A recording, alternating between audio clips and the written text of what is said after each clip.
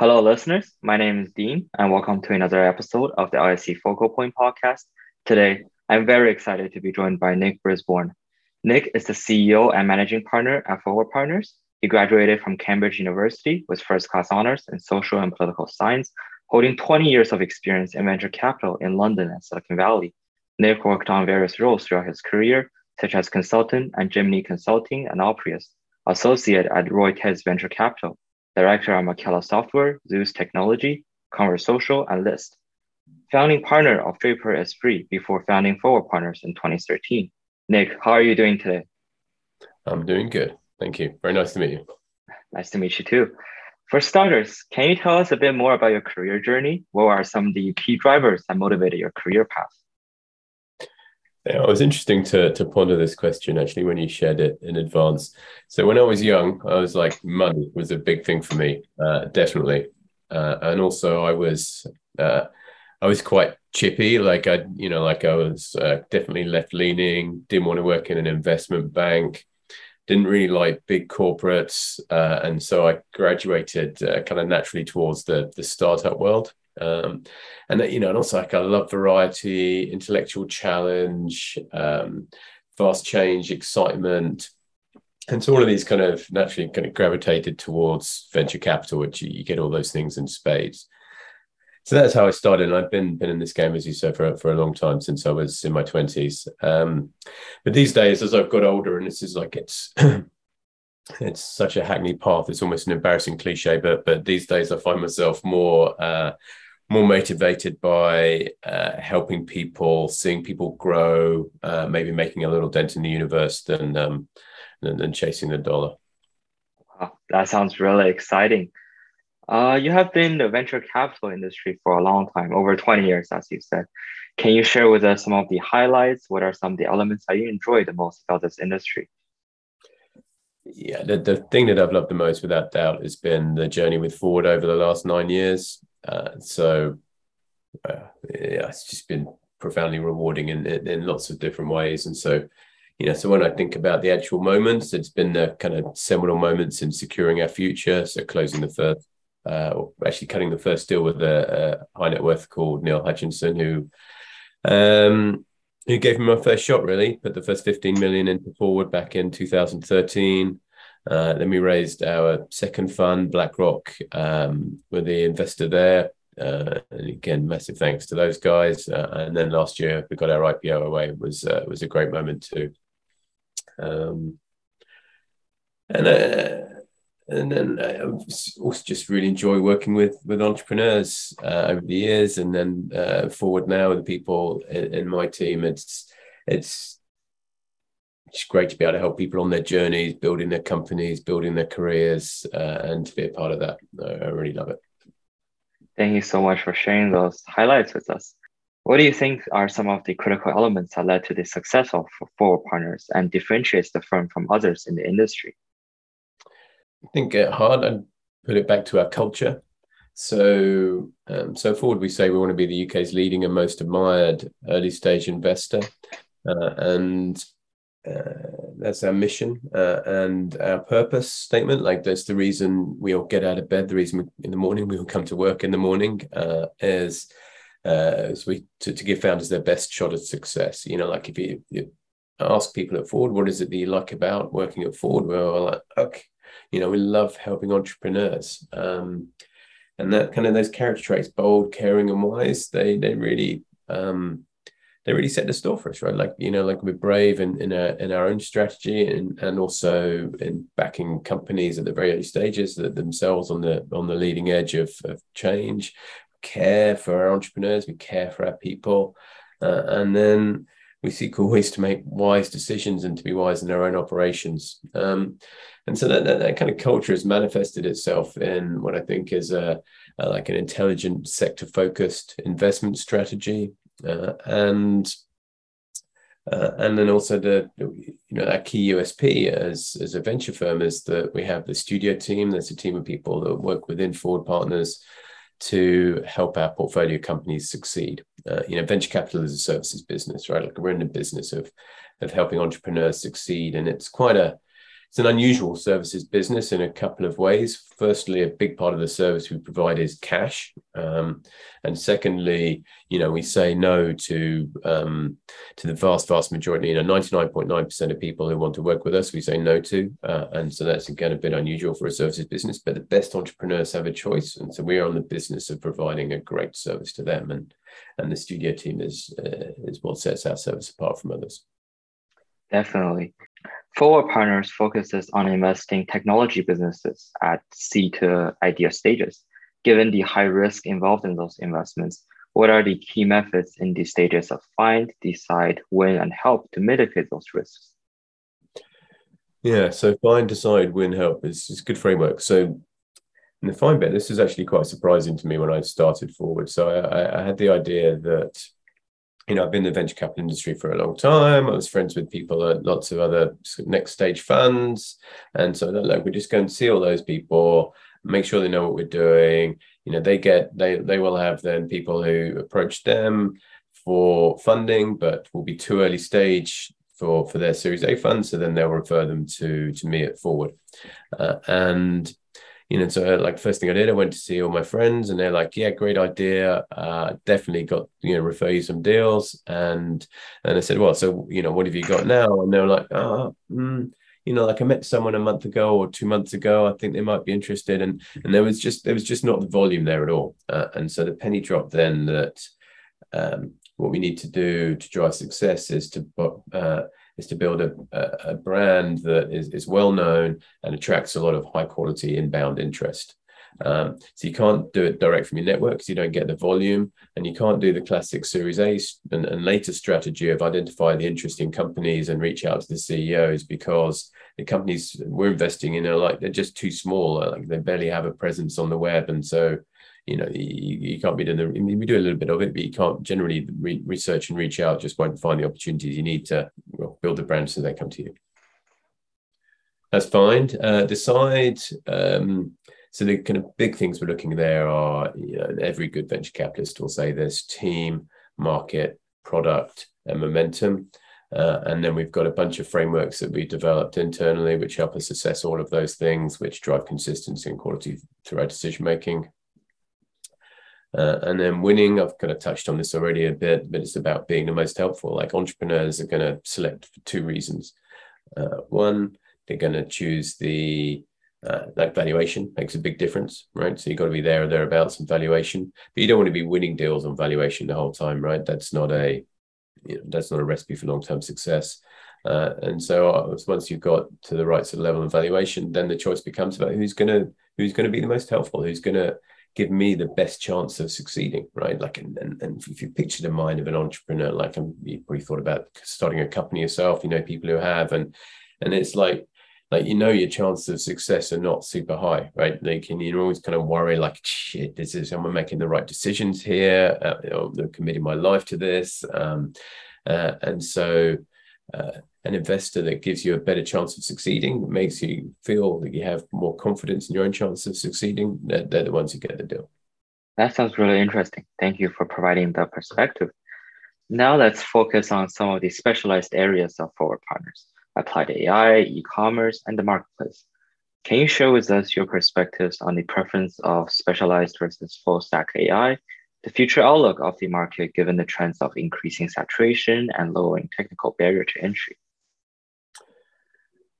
So the evolution in many markets is that first you get problem solved horizontally, and it's just too expensive to try and solve some of these big problems vertical by vertical. So you instead of getting a payment solution for, I don't know, for fashion e-commerce, and then another one for the hospitality industry and so on, you get broad payment solutions, and similarly for I don't know, web infrastructure, or you get the broad horizontal solutions, and then entrepreneurs in these different verticals, they knit those together, right? And that's how you build your e-commerce business. And then over time, as the horizontal solutions become more and more mature, then then the opportunity for value creation moves away from those and to building vertically focused solutions, which are built on a deep understanding, not of the horizontal problem, but of the precise nature of the vertical industry. And that allows you to create value often by knitting together the different horizontal solutions and in ways that solves problems specific for the vertical. And I've got an example that's like that I want to tell you, but I can't because it's a company we're about to invest in rather. But I think that's a big trend that we're going to see, like the verticalization of software in the next phase, because that's where the value lies now, is in solving the kind of vertical problems where the horizontal ones have largely been done. Does that make sense? Yeah, definitely. And so what's happening there is that you've got a shift in the insight. Like, behind every great company, there's some kind of insight, right? Every great startup, there's some kind of insight.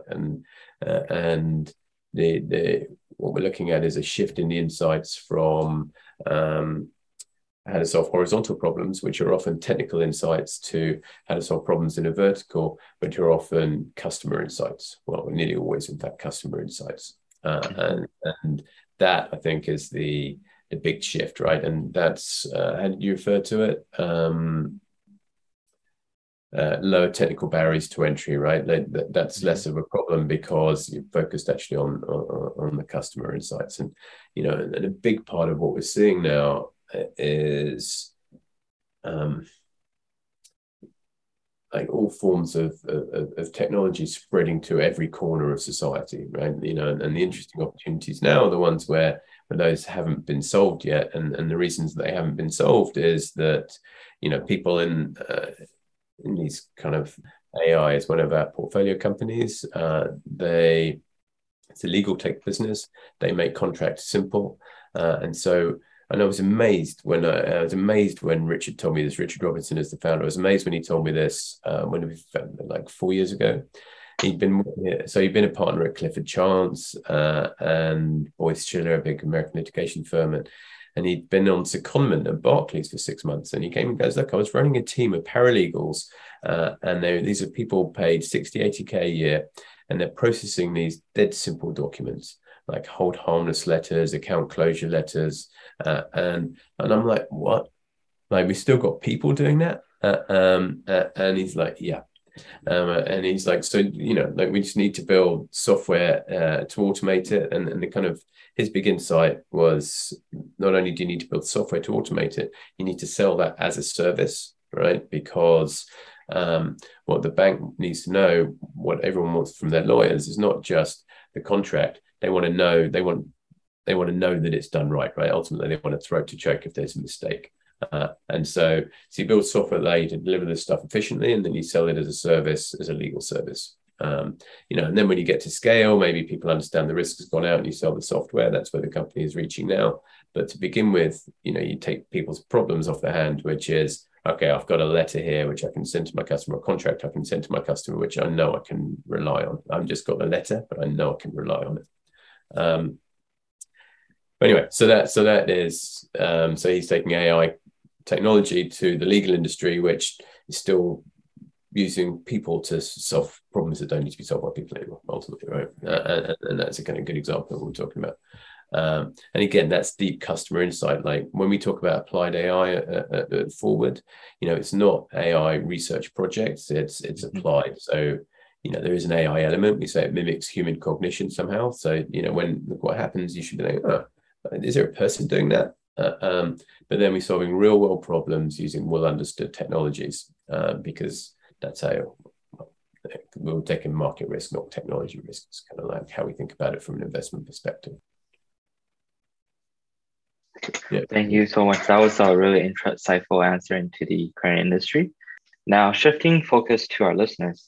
Last but not least, can you share with us some of the wisdoms and insights you've collected over the course of your career with our listeners?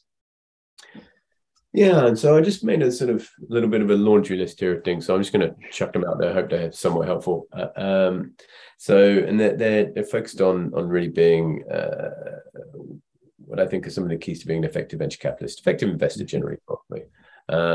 So first, like the entrepreneur is in charge, right? Like that can be an easy thing for some investors to forget. I like to say that if Ford Partners was ever to win an Oscar, it should be for the best supporting actor, right? Like, what's the job of the best supporting actor? It's to help the lead be the best, the very best person they can, the very best actor they can be, and that's our job as a VC.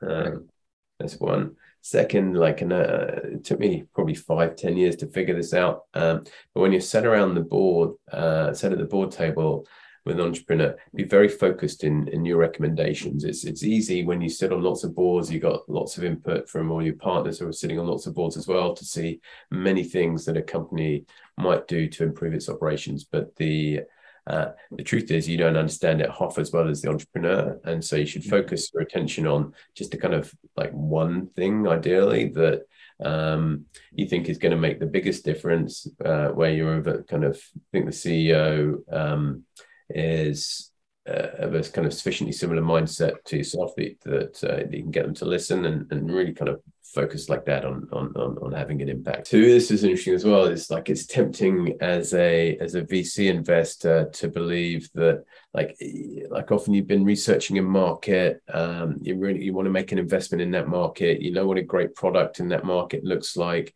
You find a company that's doing that. And then there's a little gap in the management team, or this management team's not quite strong enough, right? Like it's really tempting to believe that like everything else is going for this company, and if I'm on the board, I can help cover for that weakness. That's a massive conceit, right? Like that just never works out. Again, like got to believe that the entrepreneur is in charge, and you've got to believe that they can drive it themselves, and yeah, not think that you can fill gaps yourself. Next, and these are two last two, a bit more general, like have fun, man. And what does fun mean at work, right? Like it definitely means taking pride in the work that you do. Like, but it also means like you should choose companies where you enjoy working with your colleagues, right? Like again, it's a cliche now, but we all spend more time with our colleagues than we do like with our wives, partners, and so it really should be fun. And then finally, and this is something that I wouldn't have said 10 years ago, but look for true meaning in life. Like, don't always chase the dollar. Really try to understand what it is that drives you. Why is that important? And are these things that you're chasing, are they really serving you?